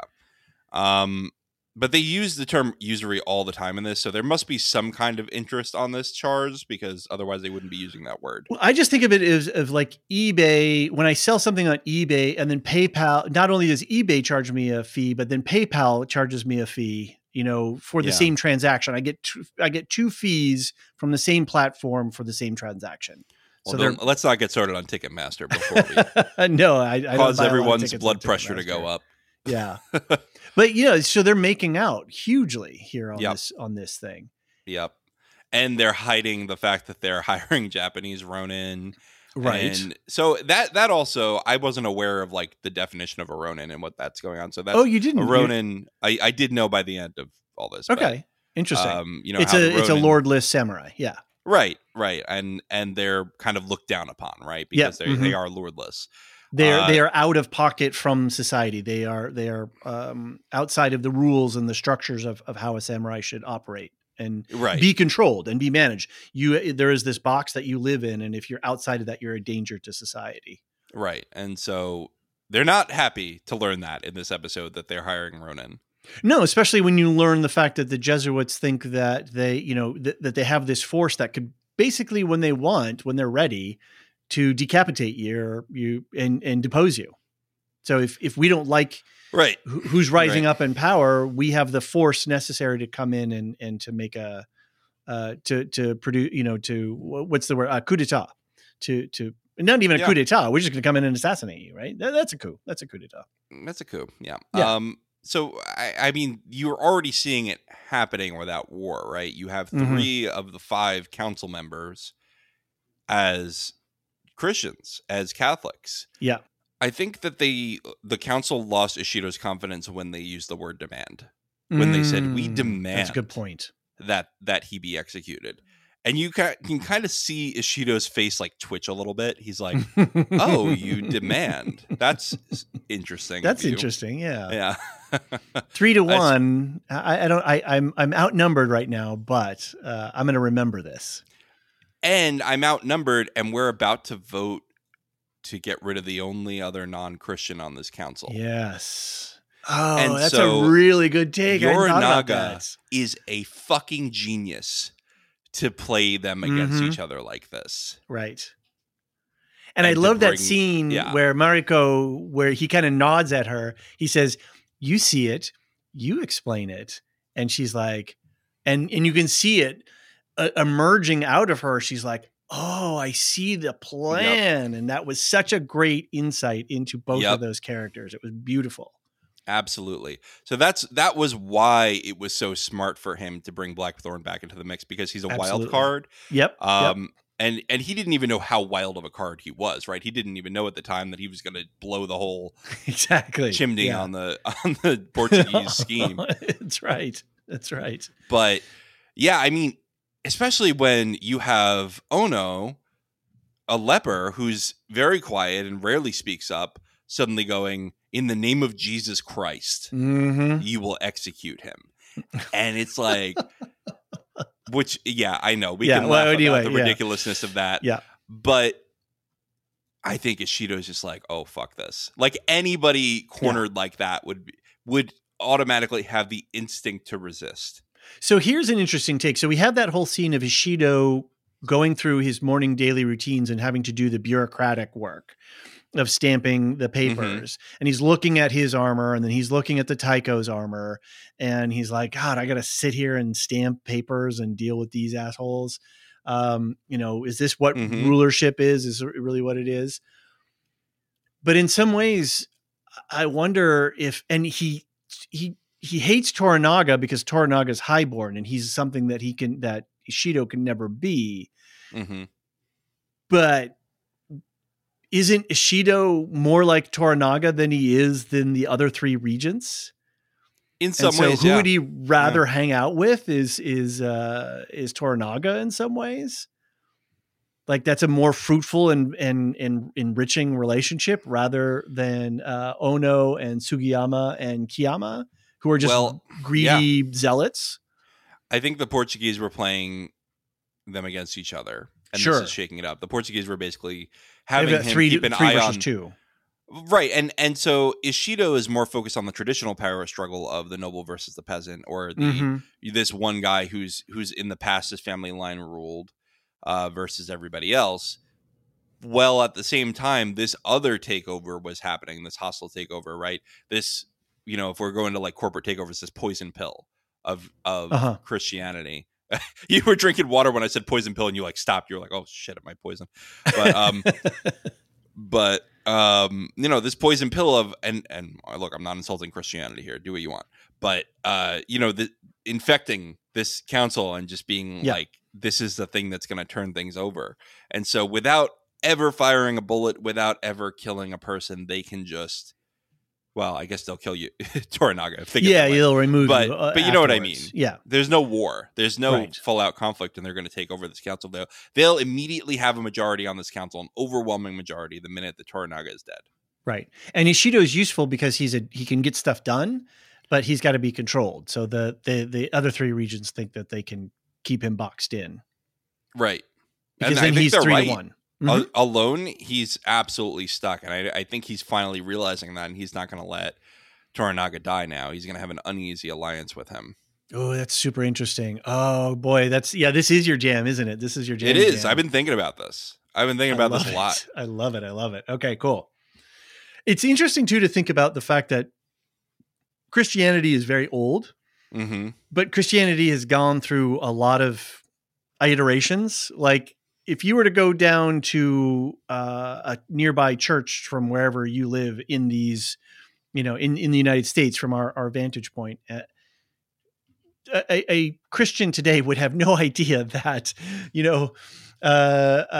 Vasco Rodriguez or Del Acqua, the head of the Jesuit mission there, that this was Christianity in this part of the world in this era of time, building up the Portuguese church in this way, and the Roman church, and the Pope as well, because I'm sure they were paying the Pope something too. That it's just wild to think about all of these different forms of Christianity and how different people have used this word Christian for all these different motivations. Okay, I'm done waxing historical for a moment. I'm liking it. So I think we're in for a treat with all the political machinations of all these people. By the way, in searching for Minowara stuff, I did discover that I was wrong about Taiko versus Shōgun. And so I'm just going to correct myself now before we get a million right-ins. Save your keyboard warrior energy. And just know that I am wrong and that Shōgun is a more desirable title than Taiko. Mark more this restricted. Moment. Mark this moment. Why? I always admit when I'm wrong. I know. I'm just giving you a hard time. But we like the feedback, so don't hesitate to send John a nice email. Fair enough. We like feedback. We're all about community here. Should we talk about our favorite moments? I just want to say quickly. Yes. There's a podcast I listen to that uses their website /you're wrong for corrections, and you can type it in. Maybe we should have that. You're wrong at thelorehounds.com. Yeah. That's fun. That would be a fun one. Cool. Yep. All right. What do you got? Favorite moments?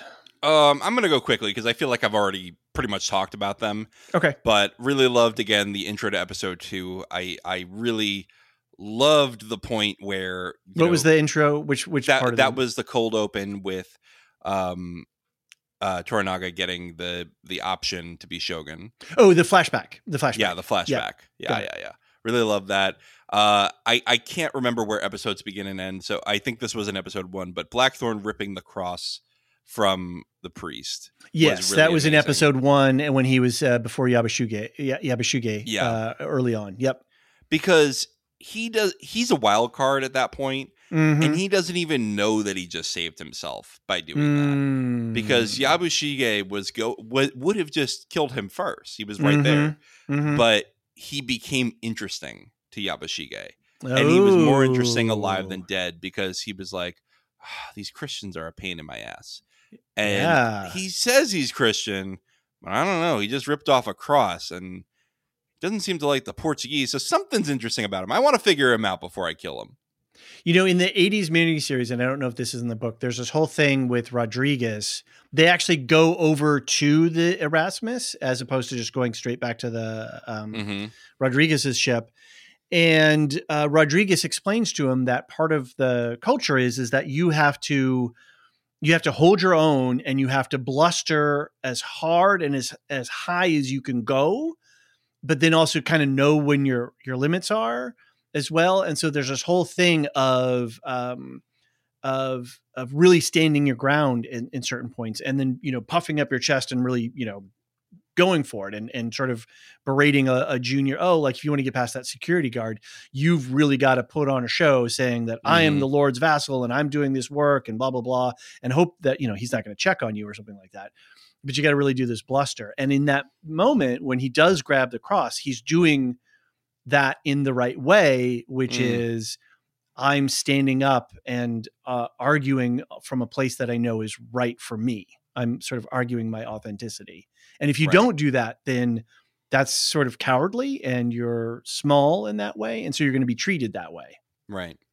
And honestly, I have two things to say about that. One is, it is absolutely terrifying to be captured and only have your enemies as your translator. Yep, absolutely. So that's one disadvantage. Blackthorn's already got Blackthorn.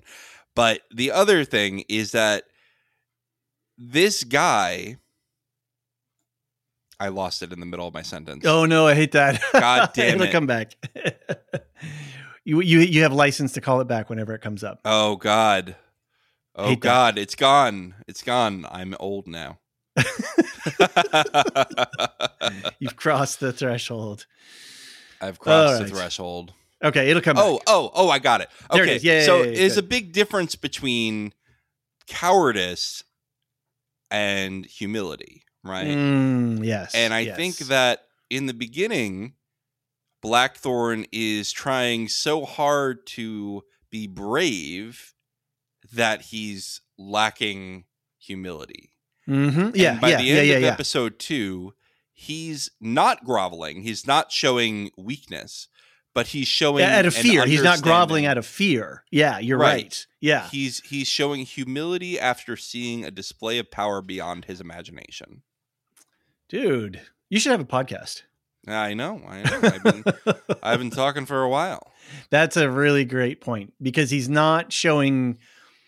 Yeah, he's not doing it out of fear, like you're going to take my life, or I'm afraid of the consequences. He's, what you just climbed up that cliff, that was something else. I'm giving you honor. Or when he's in before Toranaga, wow, you're a boss that controls. Well, he doesn't control Saga, but anyway, you're that at this level. And everything you're the boss's you. Boss of the guy who just climbed up the cliff. Yeah, you got to be even extra. And then you've got all these samurai guys around you, and everybody deferring to you in this way. Yeah, that's a really cool point. I like it. So give me your favorite moments before we head out. Sure. Quickly, episode 1, Toranaga hunting with the falcon, and that's where we got the. Oh, you know what we forgot to do? We forgot to play Brian 8063's. I thought we were going to do that after this. Oh no, we can. I just don't. I just wanted to make sure we had it. Yep. It's noted. preloaded. Yep. So Toranaga hunting with the falcon. I really enjoyed that. The music during the Regents meeting was really good, and it really created the ambiance and the sense of tension, and then the political dynamics that were going on. So really great moment there. When Rodriguez and Blackthorn are talking in his cabin when they pull into Osaka, that was great. And I love that, he was going to club him with the mug, but he had the pistol ready to go. He knew what he was doing. I like you, Inglés, but I'm a Spaniard and I sail with the Portuguese, so we can be buddies. Yeah. We may swap some sea shanties and have a drink, but we're still enemies. It is a little weird to have them speaking Portuguese signaled by them occasionally putting in the Spanish flourish on it. Yeah. Yeah. It's very strange. Yeah. I don't know. It all works for me. And then in episode 2, the first interview between Blackthorn and Toranaga, obviously that was fire. And then I thought the fight scene with the maid was badass. Yeah, that was cool. That was really cool. There was one moment where she's hiding behind a doorway and a dude's coming in with his sword out, and she tings his sword up out of the way so that she can get a strike in, right? She just deflects his sword. It was like, oh man, this is so good. This is just... Do you think she lived at the end for them to interrogate her? No, she's dead. She's full dead. We're sure. Well, it was interesting that Toranaga, because he struck her in exactly the right place so that it's a mortal wound, but that she wasn't going to die immediately. And I think he would have pressed for a little bit more information, or a little bit, he was observing when Blackthorn, and he was ready for her to come at him with the knife. He had already had his guard up and he was going to do his move when Blackthorn came rushing in. Do you think he was testing if Blackthorn would try to save him? No, I don't think he was. I think he was surprised that Blackthorn showed up. Okay. And that, and it was really interesting because Blackthorn doesn't run away from the danger. He gets up and runs to the danger. Yeah. And that's a telling moment of the character, and that he is willing, he within how many days that, he's been thrown into jail and pulled out of jail and whatever, that he's willing to put his life on the line for Toranaga in that moment. When Toranaga had that situation totally controlled, he was like, bro, it's cool. Yeah. But then Toranaga's like, oh, okay. He's like I survived Westworld. I'm fine here. Exactly. But he's like, okay, you're willing to give your life to save mine. All right. Now now there's something here now. And I thought that was a really great dynamic that was going on there. So, I mean, to take a little credit away from Blackthorn, he couldn't sleep anyway because he was on the Japanese bed. He's just bored. He was like fussing with the pillow. That was perfect. So good. Oh boy. All right. Shall we hear from Brian 8063? We shall. All right. Here we go. John and David. I feel we're jumping in the deep end of the pool with this show. There's a lot going on, visually and plot-wise. I think we really have a lot of layers going on. We have the Wars of Reformation among the Europeans playing out in Japan, the clash of religion with the Europeans and the Japanese, with Christians, Confucianism, Buddhists, behavior based on honor, and finally greed and power relating to trade and a colonial mindset. I'm sure we will discuss these layers in greater depth, but I want to quickly mention how much change in Japan is happening in this time period. Japan is on the verge of a transformation, and it must have been very unsettling. We have Christianity on the island. We have these regional military lords using new military technology, and the impact of Europeans coming into the country. And finally, peasant revolts and uprisings were actually fairly common at this time period. The Portuguese traders only came to Japan in 1543. The first Jesuit priest, Francis Xavier, came in 1549. This is not a long time, and it brought such an upheaval. You feel there's quicksand everywhere. I plan to read a little more of the history because this is what I like to do. Thanks for doing the podcast. I'm looking forward to all the coverage and feedback. Brian 8063. Thanks, Brian. I love when Brian writes in or calls in because it's always informative. I was going to say this is a perfect end cap email or voicemail for the episode. It's I think he puts his finger on all of the right things. He messaged me earlier saying that he's got access to a bunch of historical stuff through his professional job, and so I feel like we're going to get some more cool insights from Brian over the. I'm over excited. The course of this. Yeah, thanks, you, Brian. we're looking forward to it. And to everyone else, and to our friends who listen in Japan or anywhere else, we want to hear from you. I mean, our podcast, we're here, but we are a community, and so we want your voice to be a part of our podcasting. So, well, I think that, are we going to wrap it up? Are we done? We good? Let's do it. Let's just talk quickly about our Patreon benefits. Okay.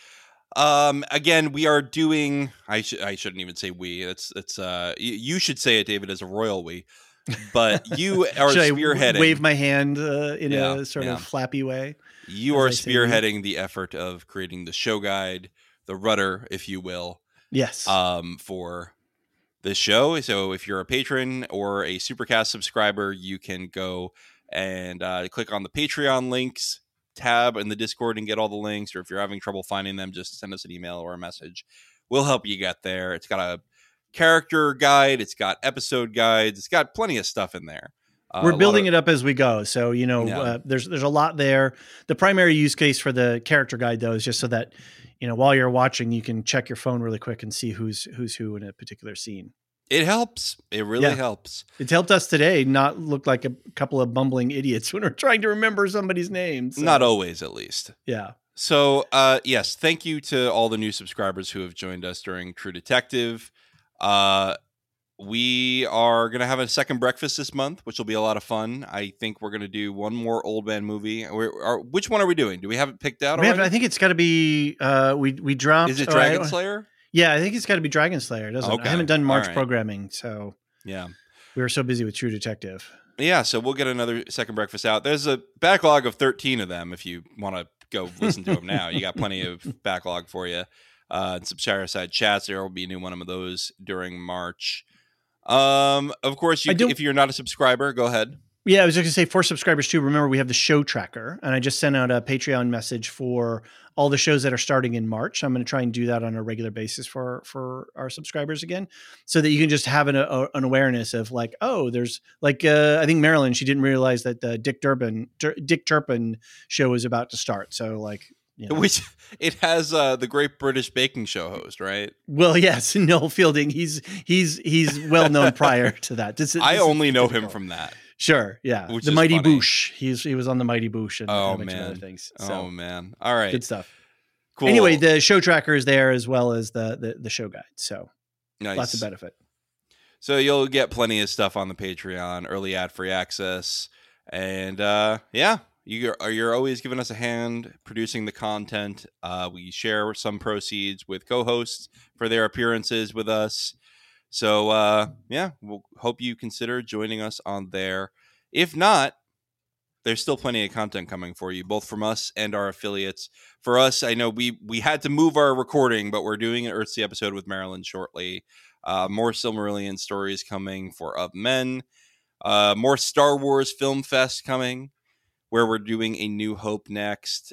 You just did a one-shot with Ron for Mr. and Mrs. Smith. Yep, and that's coming out Monday. Next week. Yep. For the Patreons, our patrons already have it, and it'll be out public on Monday. We had a lot of fun with that. We did the whole 8 episodes and had a hoot. Cool. Yep. Cool. I know Brandon and I are going to do a Halo episode this month for at least the game and probably the show right after that.